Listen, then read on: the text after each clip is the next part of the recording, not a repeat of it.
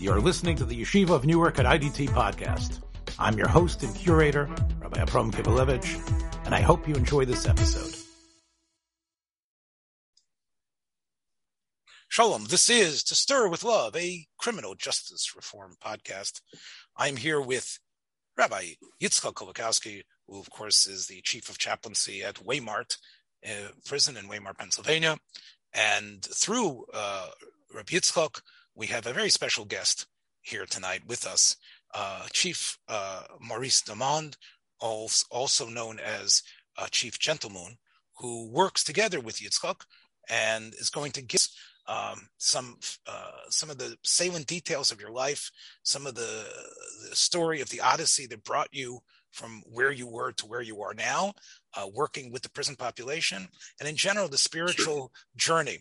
So, Chief, thank you so much, Chief Gentlemoon. And why don't you start us off by telling us how you would be addressed by the people of your tribe, using their language. They wouldn't call you Chief Gentlemoon, they would call you, why don't you let us hear that once at least? Yes, my Lenape Unami dialect, my name would be Sakima Toke Pesquami Kishuk, which means Chief Gentlemoon. It actually means Chief Little Son, because in our ancient dialect, the sun was Kishuk, and the moon, because it was a dimmer light, was the little son, and he was Pesquami Kishuk.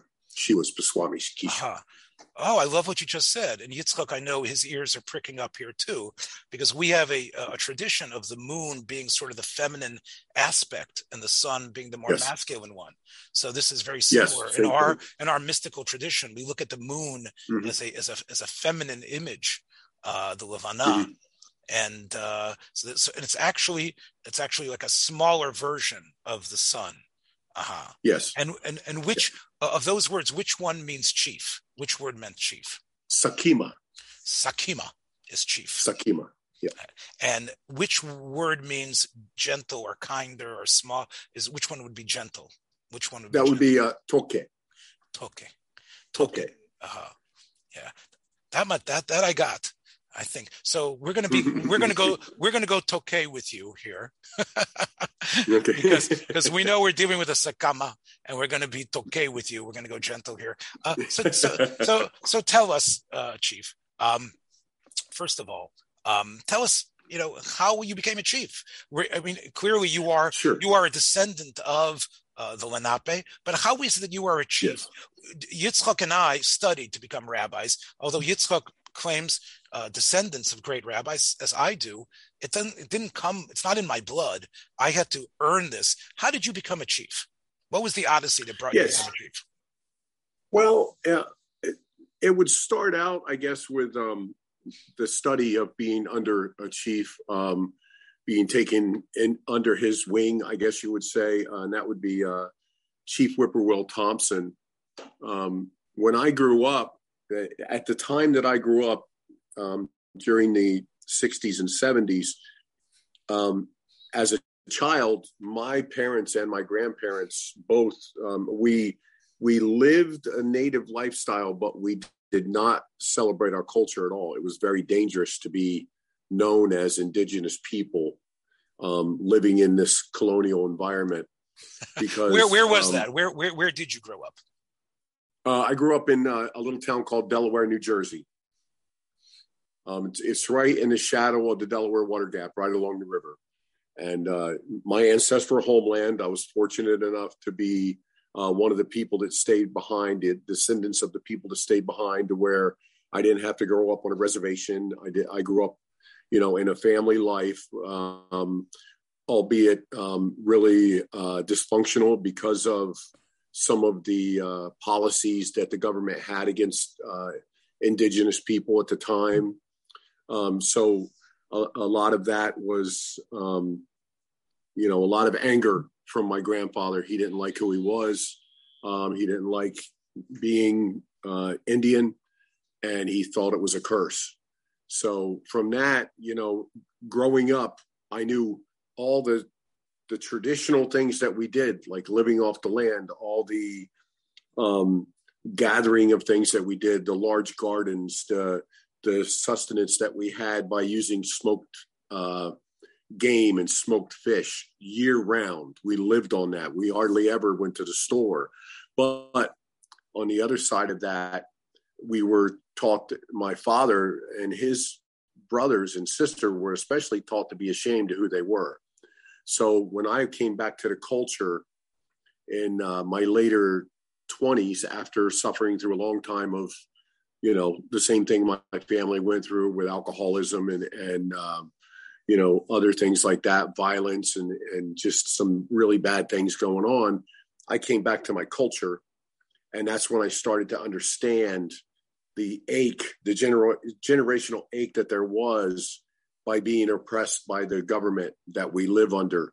I see. Can I just stop you for a second, Chief? Sure. And I can't, and I know that you were opening up, as we say in Yiddish, your kishkas. We're opening up your insides. We're opening up we're opening up your innards here, and I really appreciate it.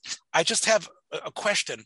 There are, the saga that you're beginning to tell us parallels for many the story of many Jewish people who came to these shores and found themselves being forced to assimilate. However, here's the question I want to ask you. Among certain group of Jews who outwardly acted very much like the Gentile American colonial, as you call it, society, there still was a certain line we didn't cross, which was who we married and who we married to. Was that true with your people as well? What I mean is your mother's families, were they also from the indigenous peoples, or did you introduce people from outside of the tribes? No, in our cases, there was a lot of outsiders. We assimilated in with a lot of, especially here in Pennsylvania, we assimilated a lot of the situations were that the Pennsylvania Dutch really enjoyed the way the women worked the farms. So they would take a Lenape wife, just because she was such a good farm worker. So, I hear. And it worked. Did it go the other way? Did some of the Amish fellows convert to Lenape as well? Not so much. No, it was always a situation of the women had to be subjugated to the men's. But your women, in other words, your mothers, in Judaism, as Yitzchak will tell you, everything is matrilineal in terms of. Same thing with us. Right. So, in other words, your mothers, like for example, your mother was from the people. Is that true? Yes. Yes. Right. So, in other words, and my father, really both of them. But what happened was during the times of the early 1900s, we were so decimated tribally that a lot of families lost track of their indigenous connections. So both of my parents grew up in the mainstream society, not doing anything indigenous, not and no ceremonies whatsoever.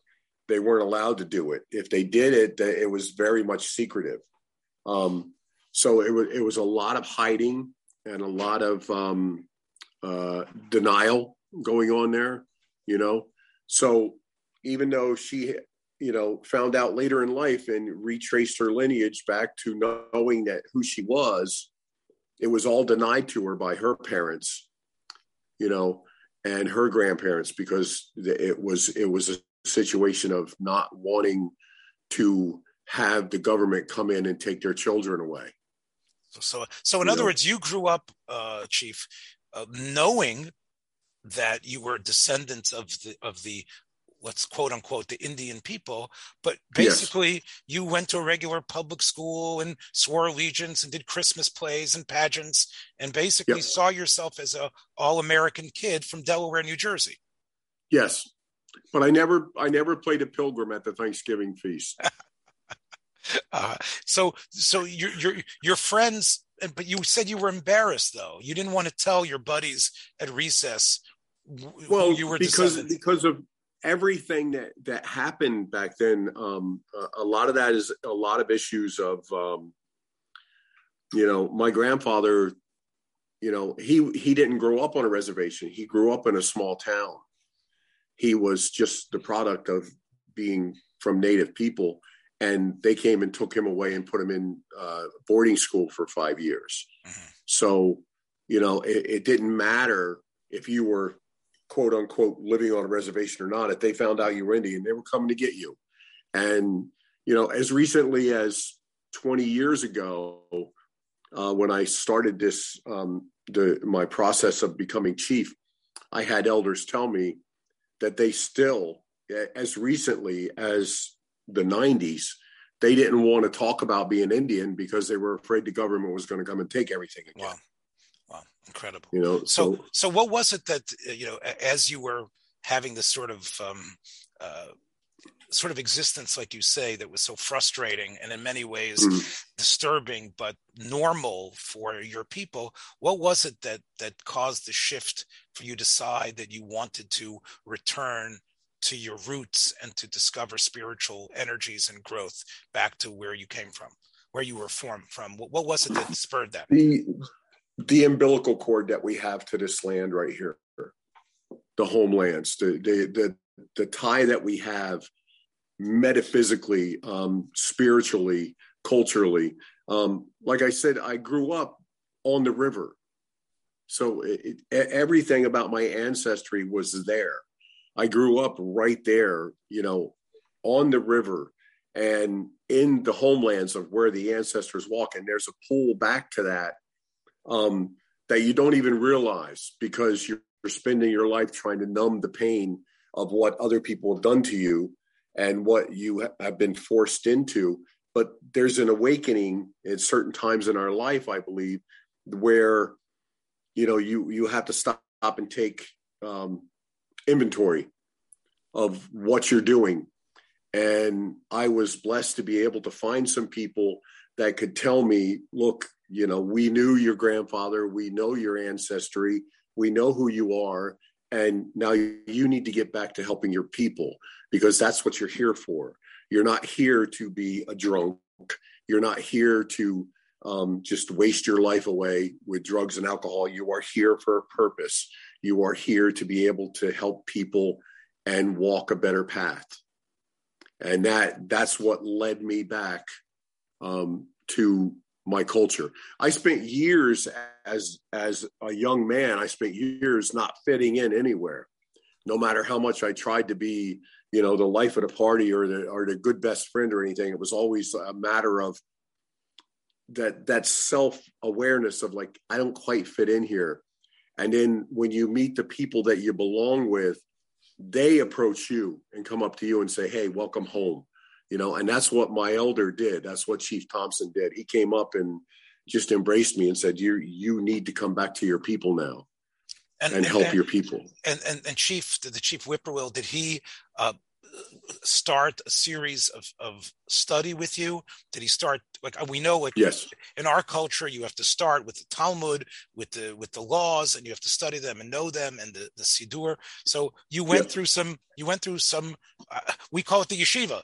You went through some training. So how long did that intense training period take for you to become acquainted for the first time with the depth and the spiritual greatness of your traditions? How long did that take? I would say I studied with Chief Thompson for 10 years. I would say it was a 10-year period. Wow. Before I became assistant chief to Chief Bob Redhawk.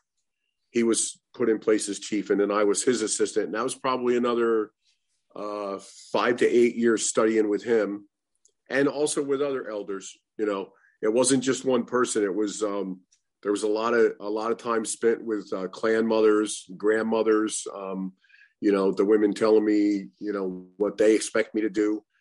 We still, as chief, I still answer to the clan mothers. I can be the public face. I can be the one out there fighting for indigenous rights, and I can be the one out there talking about our tribal ways and stuff. But I better make sure the grandmothers and the aunties are on board with what I'm saying, because when I come back home I'm good. You know, I'm going to be in trouble when I get back home. I see. You still answer to them.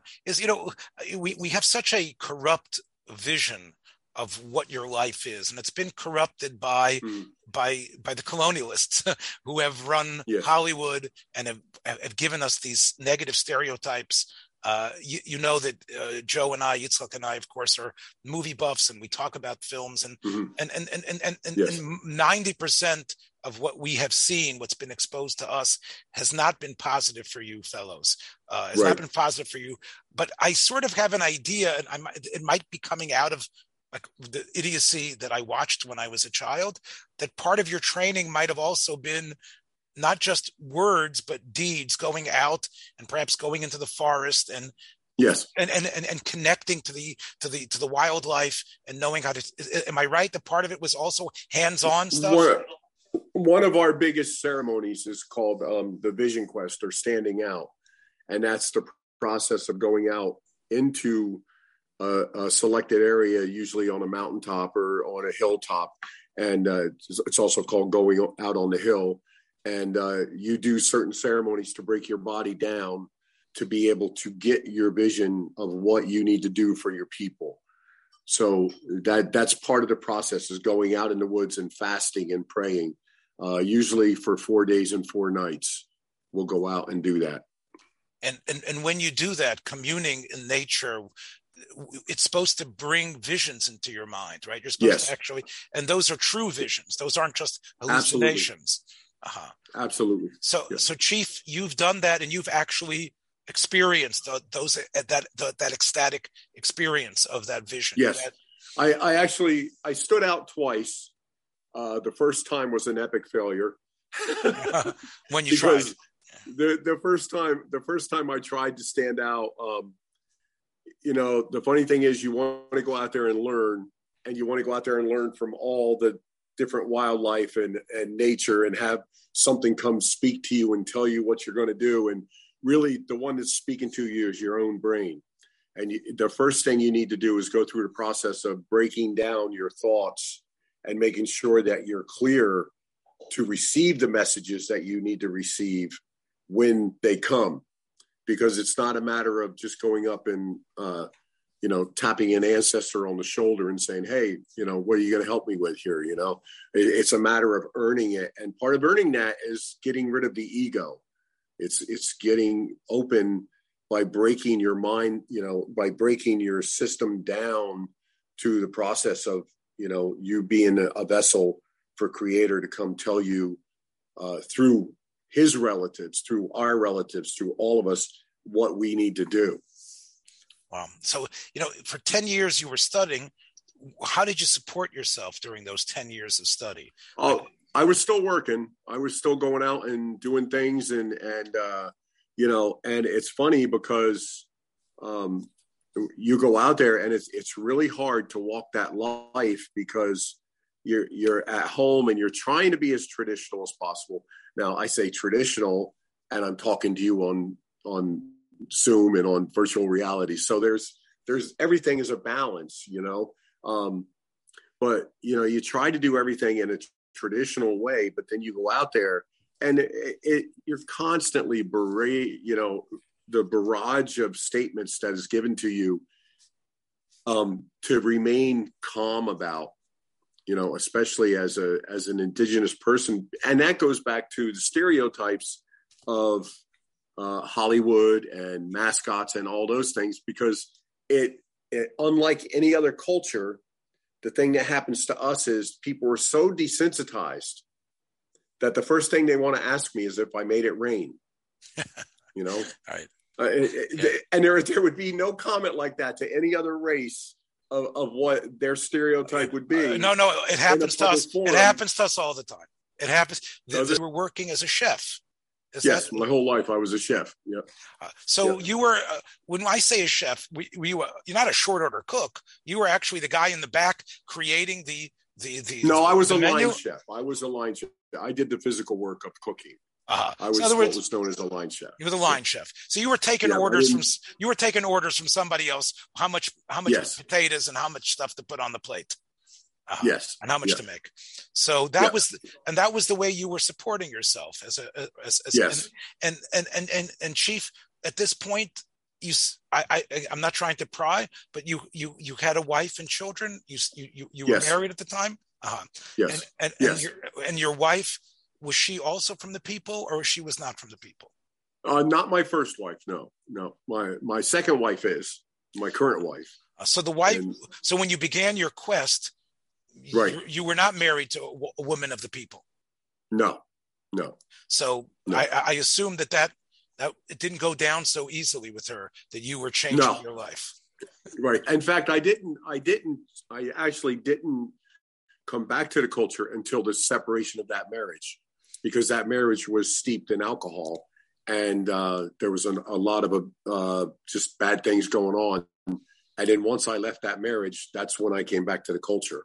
So we had done some things that were, like Native, going to powwows and stuff like that. But I never really started going back to the culture till after separation from the first relationship, the first marriage. I think that underscores a little bit what I hinted at before, that why the spiritual awakening occurred. You're able to change your life, and now you're no longer a chef anymore. You don't need to support yourself this way, right? So that's true. I know now. Of course, you work in Waymart and perhaps with others, but is that your main vocation now? Is to work with persons who are incarcerated? Is that your main vocation now? That is part of it. The other part of it is working with my tribe, doing ceremonies for my people. I've immersed myself very much back into my culture, especially since 2015, when I left my full-time career. I've been blessed and led by the spirits to be able to come back around and do the things that I believe when I stood out in my vision quest, I was being led to do.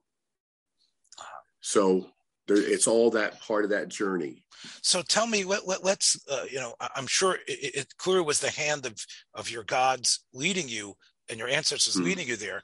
But I know there must be a particular story of how it was, and let's call Yitzchak in on this, how it was that the chief became associated with your facility, Yitzchak. How was it that he became the person that you count on so much in dealing with indigenous peoples there? So how did that occur? Well, when I got hired as the facility chaplaincy program director at Waymart, I was told that my first priority was to find a Native American chaplain. We had one who had passed away. He had cancer. He passed away probably 4 or 5 years before I started working there. And it left a major vacuum in the chaplaincy department there, even though, again, it was someone who, like Chief DeMond, comes once a week, usually. I believe Chief Mike maybe even came less than that, but that was a major hole in our department. And it was fascinating because we did not have a Protestant chaplain. That was an afterthought. The Native American chaplain, for a much smaller community, that was a major focus. And I was doing a lot of work, looking all over, trying to find somebody. And one of the inmates actually mentioned Chief DeMund to me, but I forgot. I couldn't find him. And then eventually I did find him. And we, independently of that inmate, and when I mentioned to the inmate, he said, well, I told you about him. And so I guess, like we would say, the divine providence, it wasn't the right time until it was the right time. But then when I found the chief, he was very interested in this. I was trying to reach out to a number of other people who he knew, other people. And the chief told me that might not have been the best candidate for this type of work. But this was really a perfect match, a shidduch, we would say, for what we needed at Waymart. And it really changed that community, which we've kind of discussed before, how, it really turned things around and helped us. And the whole, all of my supervisors, they always tell me how indebted we are to the chief, because he's really good for for what we're trying to accomplish. And that one inmate is home now. Even though, you have a natural connection to the people, but just your presence among incarcerated individuals gives you a connection to the greater population there. Have you found that as well, that you've been ministering even to people who are not from the tribes? Have you been? Yes. Yes, absolutely. There are groups of people there that are very much interested, and I think it's a good place that we're at right now in our history as Lenape people, that there are people that are not indigenous, but they want to learn the earth way. They want to learn how to walk more softly on the earth, and they want to learn how to fix some of the mistakes that this industrialization has made. So that is good, because that's good for our grandchildren's grandchildren. And that was one of the main things that I was taught. And that's another reason that I really enjoy working with Rabbi Joe. I don't know if I can say the other name. I don't know if I can get that out yet or not. I'll have to practice that. You have to. It comes from deep in the throat. Okay. It's like you're spitting a little bit. It's like you're bringing up spittle. Yitzchak. Okay. It's yes. That's a tough one. But Yitzchak. Yes, but go ahead. It's it's good, because we need, when I was asked to come in there, I thought about it for a while, because I was kind of, these guys are brought into the prison system because they did something wrong. They're there for a reason. It's not a vacation place for them, And my goal is that when they learn the ceremonies from me, and when they learn the stories from me, that when they are back out into the population of the world, they bring some of that goodness that hopefully I'm working towards back to their families and to their people. And they change their lives, and are truly rehabilitated when they come out. I don't want to see them again. I tell them when they're getting ready to leave us, it was really nice knowing you, but unless I see you at a powwow or I see you at a ceremony, I don't want to see you again, because that means I'm seeing you in here. And that's not my goal, Did you feel, that I know the answer to this, but I want you to bring it out for me a little bit. Did you feel that the struggles you had with alcoholism that you mentioned and drug use and other things, did that give you a very special way to speak to some of these individuals because you had been where they were? Absolutely. It's, it's not something that I'm proud of, but it's something that now that I'm immersed in my culture and in my spirituality, I can use to help others understand that, if you can just calm your mind enough and open your heart, you can see that this culture is really good for you. And you can see that this is the way that you need to walk, because, my aunts in my personal family tree in 1890, my great grandmother on my father's side was one of 9 children, and she was the only one to survive an outbreak of the smallpox. So, yes. It's she was. I say, by that much, I'm here. That's right. I understand just that one moment. So it's a balancing act, though. You talk about the dream walk. It's a balancing act to recognize the past and still not be weighed down by bitterness to the point that you can't be constructive. And I think that's something which we all struggle with. Many members of our religion turn to aggressive agitation because they feel they were wronged, to the point that they become destructive members of society.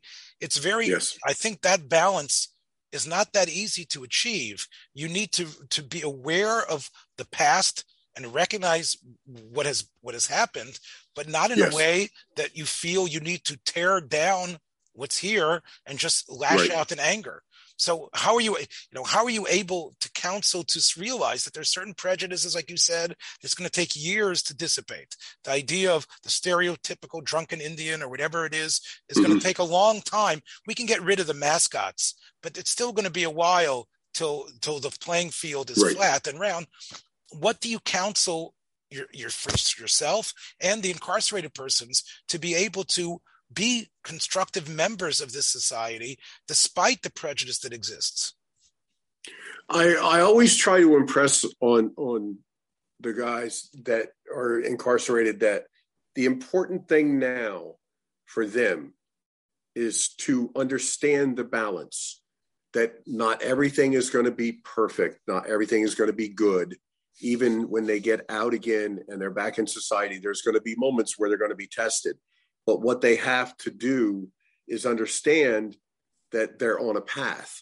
It's not a moment in time. It's a journey from birth to death to beyond, that they have to understand that they're here to learn. So instead of reacting in anger, they need to open their eyes and open their ears and listen to what's going on and find out where their place is in it, what part they have in it, so that they can correct that part. Because you can't control everybody else. You can't control what's going on around you, but you can control your reactions to it. And a lot of times, people that are incarcerated get in trouble because of reactions. Their life situation causes them to react in a certain way. And what I'm trying to do when I go in and do ceremony with them is show them a different reaction, show them, either humor or spirituality or just quietness, stillness. It works wonders to be able to still your mind and still your spirit and understand that you can't control the things that are going on around you, but you can control your reaction to it. And it's a struggle. It's not an easy thing to do. It's a lifelong journey. Yeah, well, love is one of the hardest things to accomplish, to be able to love a person and love being alive even when things are difficult. It's it's something that you need a strong spiritual base and a guide and someone who can support you.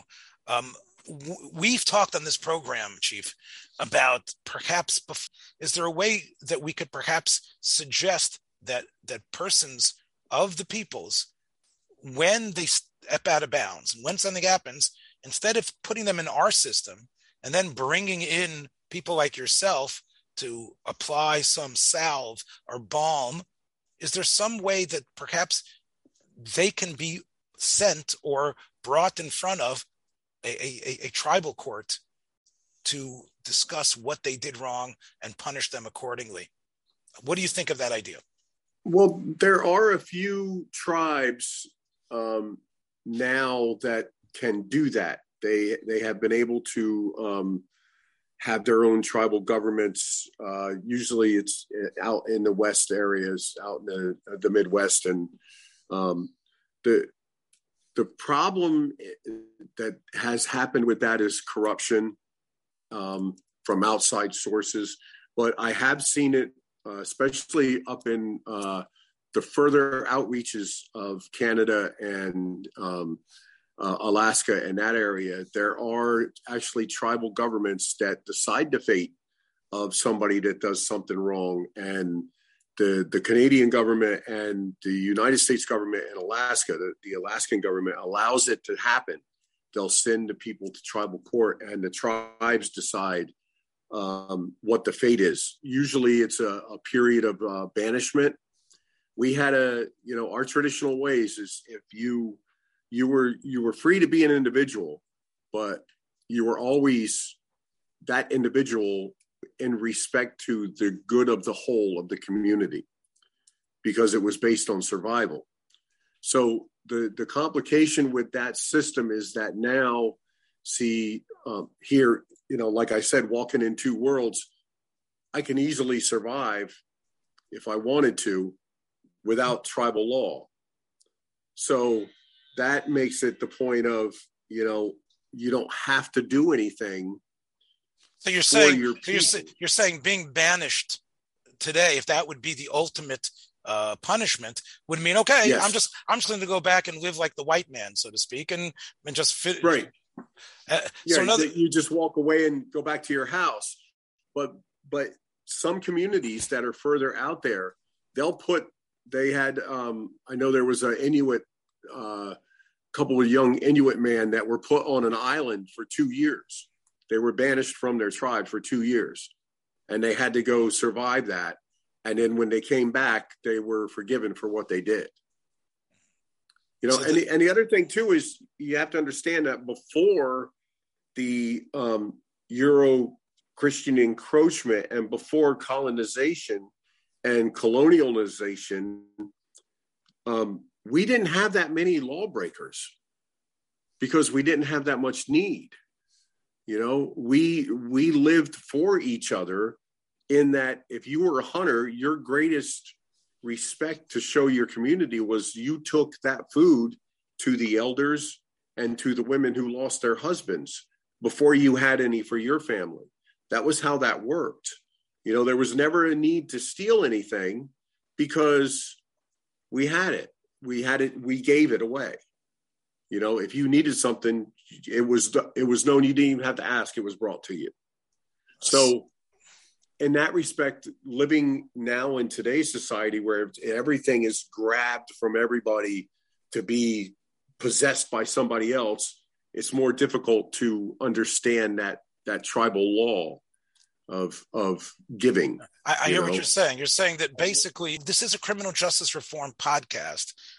What would you say, from your perspective, needs to change? What would be the number one issue connected to your people that you'd like to see a change in order to create a more just society for your members? What would you like to see, again, in terms of clearly, as terrible as the reservation ideas were, as horrible as the treaties broken were, we can't go back and erase the past, although we would love to be able to correct those things. Considering where we are now, what would you say is the most crucial aspect of justice reform that would be relevant to your people?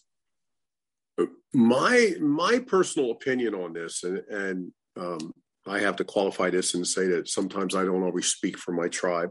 I speak for myself sometimes. And my personal opinion on this is that we need to be able to, as sovereign people, be able to determine our own governance, as you were saying, not so much in the laws, but as in the qualifications of who we decide who we are and where we belong in this society. We are constantly being oppressed and marginalized by government entities, and to the point of they turn us against ourselves.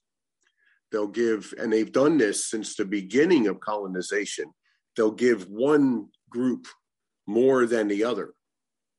And then they'll say to that group, you're our group of Indians, you're our group of indigenous people. So make sure these other guys, they don't do anything. Make sure you keep them down, because otherwise we're going to make them our Indians and you guys are going to be in their position. This happened from the time the first battles that ever happened. They used Indian scouts from one tribe against the other, and that was what they were doing. They were whispering in their ear. That happened from the time of when the Dutch first came here, and then the Swedish, and then the British, and the French, and the Spanish, and all of them could turn us not against each other, but against other tribes, because we were individual tribes. We were fighting for survival. So we would have to, take a side and hope and pray we picked the right side. And it was never the right side.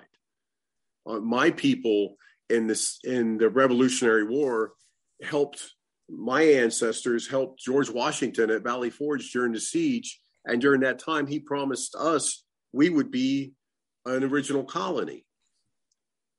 And that when he became in power of the new government, that he would make sure that the Delaware Nation, the Lenape people, would be a state in the Union, a colony in the Union, was what it was then, and that we would have equal power.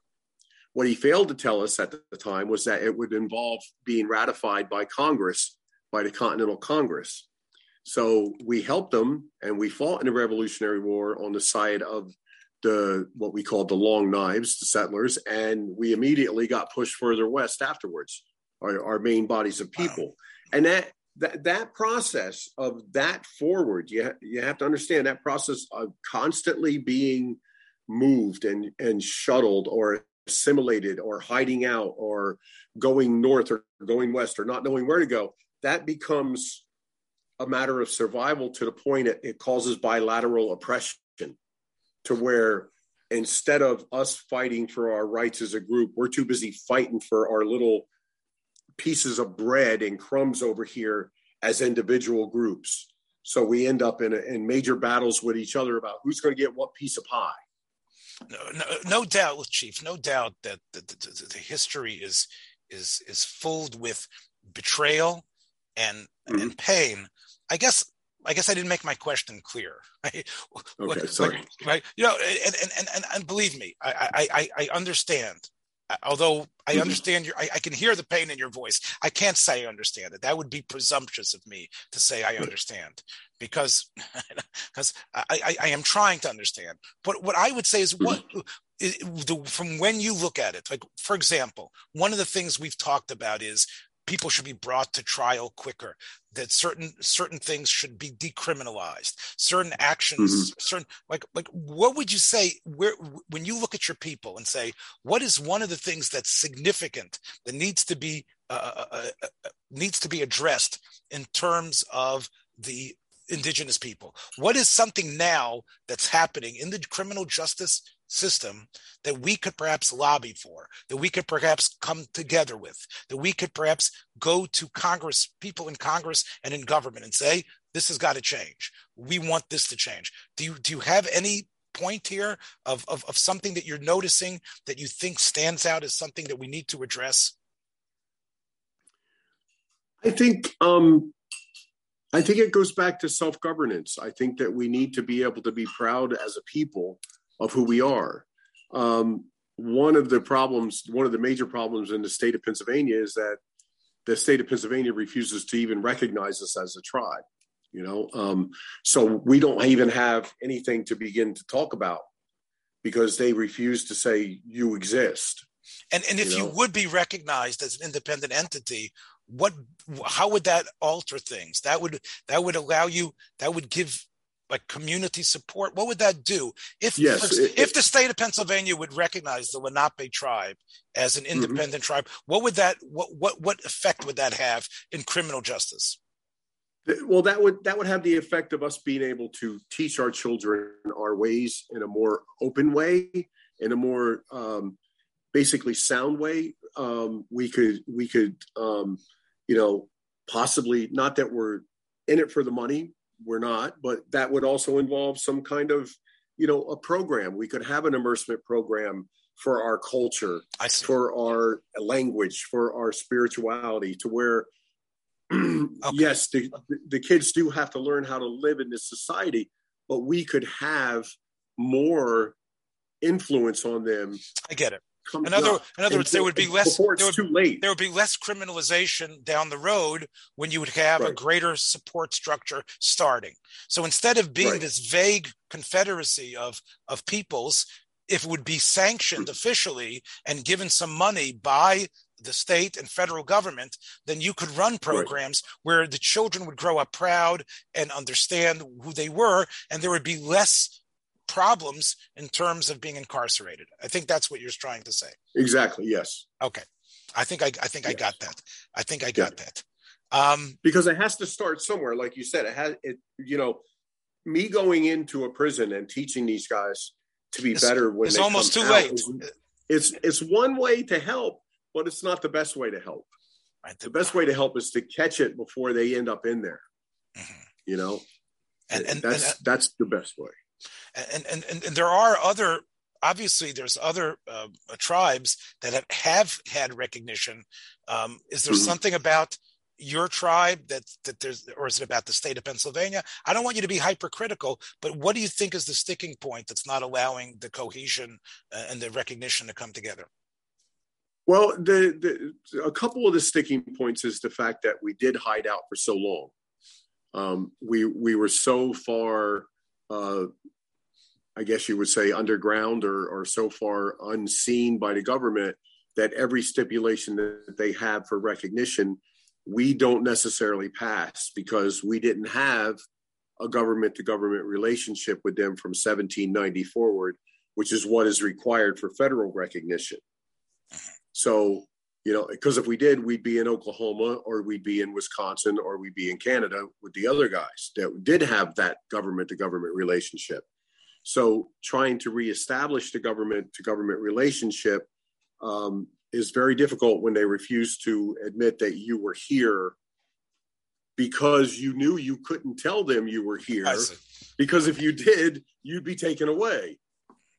So it's almost like proving what you know is true, but there isn't the paperwork to back it up. Correct. Let's and we really appreciate your time. I know that we're intruding onto your private life and into your private life. If we could just wrap this up here. We started today, and I asked you to pronounce how you would say your name in your language, and obviously your language is going to be different than the tribes you mentioned in Canada and Alaska, right? The people that don't speak the same language. This is obviously one of the Hollywood stupidities that somehow people of the tribes can somehow converse to people 1,000 miles away who also speak indigenous peoples. I'm not saying that, but clearly, your language that you learned and that you could probably speak. I would assume part of it is stressing language as a bonding factor, and for the young people to be able, for example, you mentioned the aunties and the grandmothers. Yes. They speak among themselves the ancient language, the original language. Some of them are starting to again. They're trying to. Yes, we're revitalizing our language. We have workshops and classes and everything. We're really trying to get back to it. It's been lost. Honestly, it has been lost. But I've been honored to able to speak some of it, and I'm sure you're going to be able to at least reconstruct enough of it to be able to create a sort of language to converse in. Look, if people were able to take Klingon and make a language out of it based on a couple of episodes from Star Trek, they could create a whole language.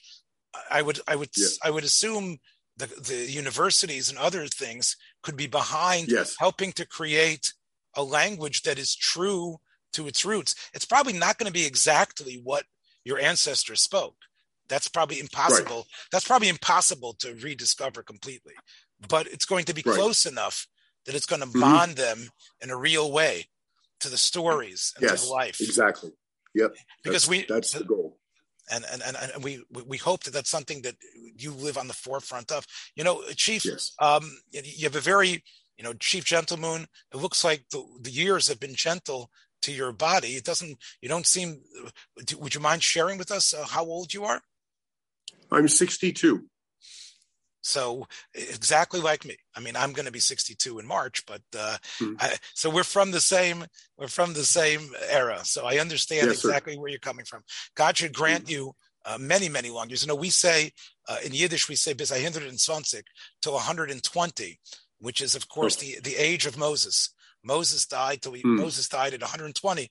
And the Bible says that Moses was as strong and powerful at the end of his life. He was no more withered at 120 as he was as a younger person. In fact, when he was 80, he led the Exodus. So I give you, for what it's worth, I give you that blessing. That this should only this is only the half point mark, 62.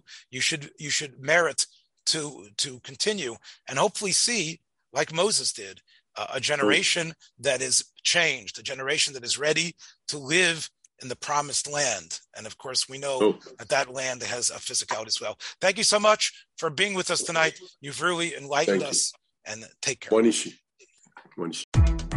Thanks for joining us for another episode from the Yeshiva of Newark at IDT Podcast. Be sure to subscribe on your favorite podcast app so you don't miss a single episode.